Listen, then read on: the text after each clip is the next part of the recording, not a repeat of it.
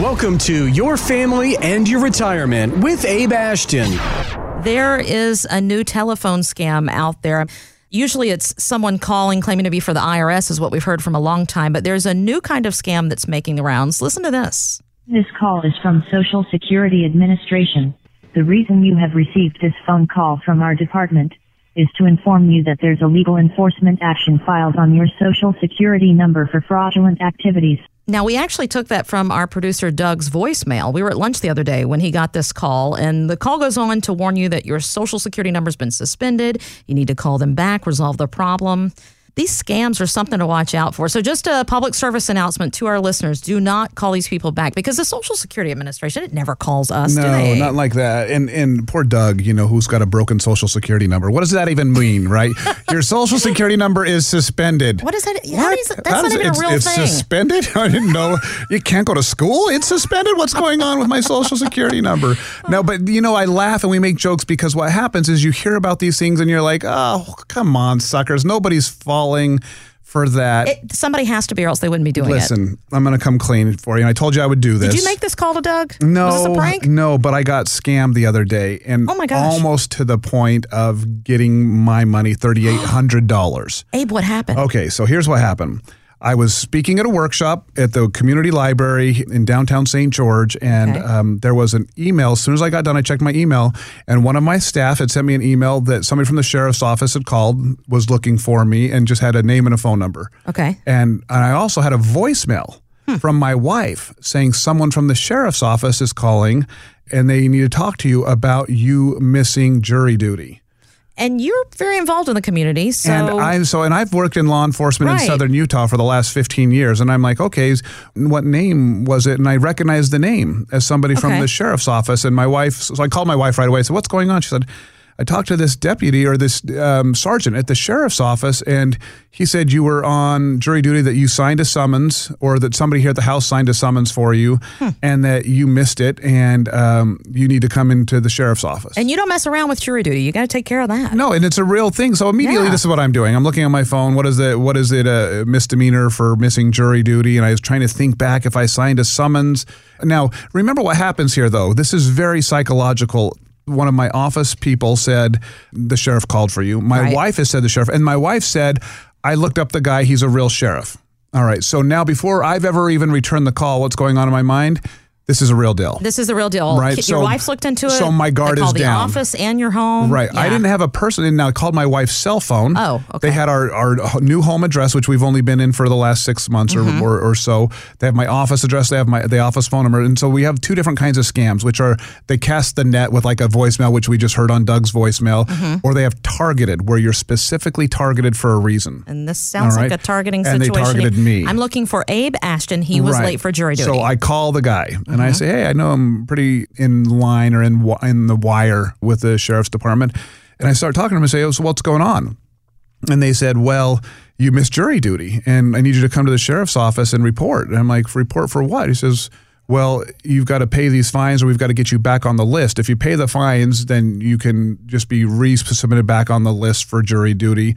And of course, I'm thinking, okay, cool. I got to get it taken care of. Right, I don't want, it's the government. You got to do it. So this goes on. He's like, you actually, and they have this full-on script, and it's embarrassing to say it out loud. I think this is what happens with scams. When you recount it, you're thinking, I'm such a sucker. Yeah. And even as you're going through the steps of how they were getting you, as I'm recounting, it's almost humiliating. But at the time, it was very real feeling. Very real. And the last thing, all I'm thinking is, I don't want to get booked. I work in law enforcement in this community. I don't want, I don't want thinking I tried to skip out. No, yeah. And I work with people's money, and this is not funny at all. This is scary. And so my guard is down. A couple of people that I trust have told me this is the sheriff's office. I've looked up the name now and know that he's a sheriff's deputy, but even though I've never met him before. And so I start down this road. Okay, what I need to do is well, actually, in order to not get arrested, you need to have this mobile escort service. What we'll do is we will call in and I'll log your hours or the odometer. And so you'll just have to stay on the phone with me. There's 3 ways to take care of this. Here you can go buy a bail bonds and go through the bail bonds process, and that's one option. Another option is knowing you'll hate that. Knowing I'll hate that for sure. Another option is to pay the fine like you would for a speeding ticket before and handle the matter there. The other process is to come in and go through central booking, and then one of your family members can come and bail you out on this misdemeanor. And I'm just thinking, that sounds like a lot of hassle. You don't want to do that. All I'm thinking, but the scripting is so detailed because he's giving me actual codes. And he's referencing names. He's referencing the sheriff's name. He gave me a federal judge with the case I was supposed to be on, or a judge, not a federal judge, but a district judge down in southern Utah. And I'm looking up these names because I'm still not that big of an idiot, even though now as I'm speaking, I'm a huge idiot for this. So now I'm in the car. Driving. You're following the directions. I'm following the directions. You wrote down the my odometer. He's giving me these numbers. He's like, now you need to make payment. Are you going to do the pay? Which option do you want to do? And of course, they make it so it's an option that you're like, I'll just pay the fine. Let's take the easy way out. I got things to do. Okay, what are the fines for? And he's like, okay, failure to appear. There's a contempt of court charge because you didn't come. Altogether, this is $3,800.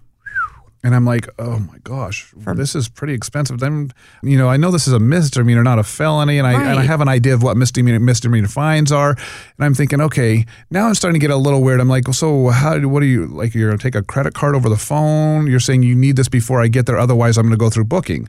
And like, yeah, what you need to do is you need to go and you need to get some Visa cards will go through the federal payment program. They can accept the Visa prepaid cards from Target, Home Depot, Harmon, Smith's. Is that when the alarm went off for you? And that's when the alarm went off. And that's when the alarm went off. And I'm like, okay. No federal government makes you buy a gift card. No, to pay or state government, right. Yeah. So I'm like, oh, cool. All right. Tell me now, what part of the sheriff's office do you work in? And he had a quick answer. Okay. I said, great. What's the undersheriff's name? And he said, the other sheriff?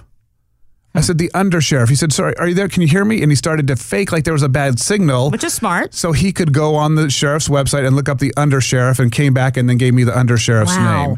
I don't mean to be judgmental here, but when I decided to look up the picture of this sheriff's deputy on my phone, and I said, hold on a second, I'm going to put you on mute. He said, sir, you can't put me on mute. We need to keep an open line of communication for this thing. I'm like, okay. Flee the state? I'm like, whatever. And so I get on the line and I look up the guy, and the gentleman who they were referencing, this sergeant in the sheriff's department, or the sheriff's office, he did not look at all like the guy sounded.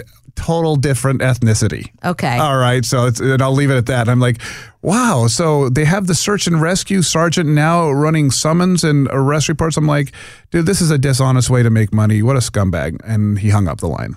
But it felt real to me. Oh, no doubt. The fact that you were following the directions, you're in the car, here's my odometer number. Right. And I've got law enforcement. And you are a very intelligent man. Yes. I used to be an intelligent man. No, you know what this proves? This can happen to anybody. And that's what my wife said. My wife said, this proves with what you know. And she says, you're one of the most street smart people I know.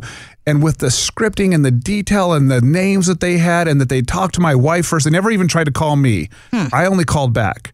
They called my wife's cell phone. They called my office number, and then they let me call back. So, I mean, there's a whole psychology to this. Right. And so what I'm just trying to remind our listeners, this is about, listen, never gift cards.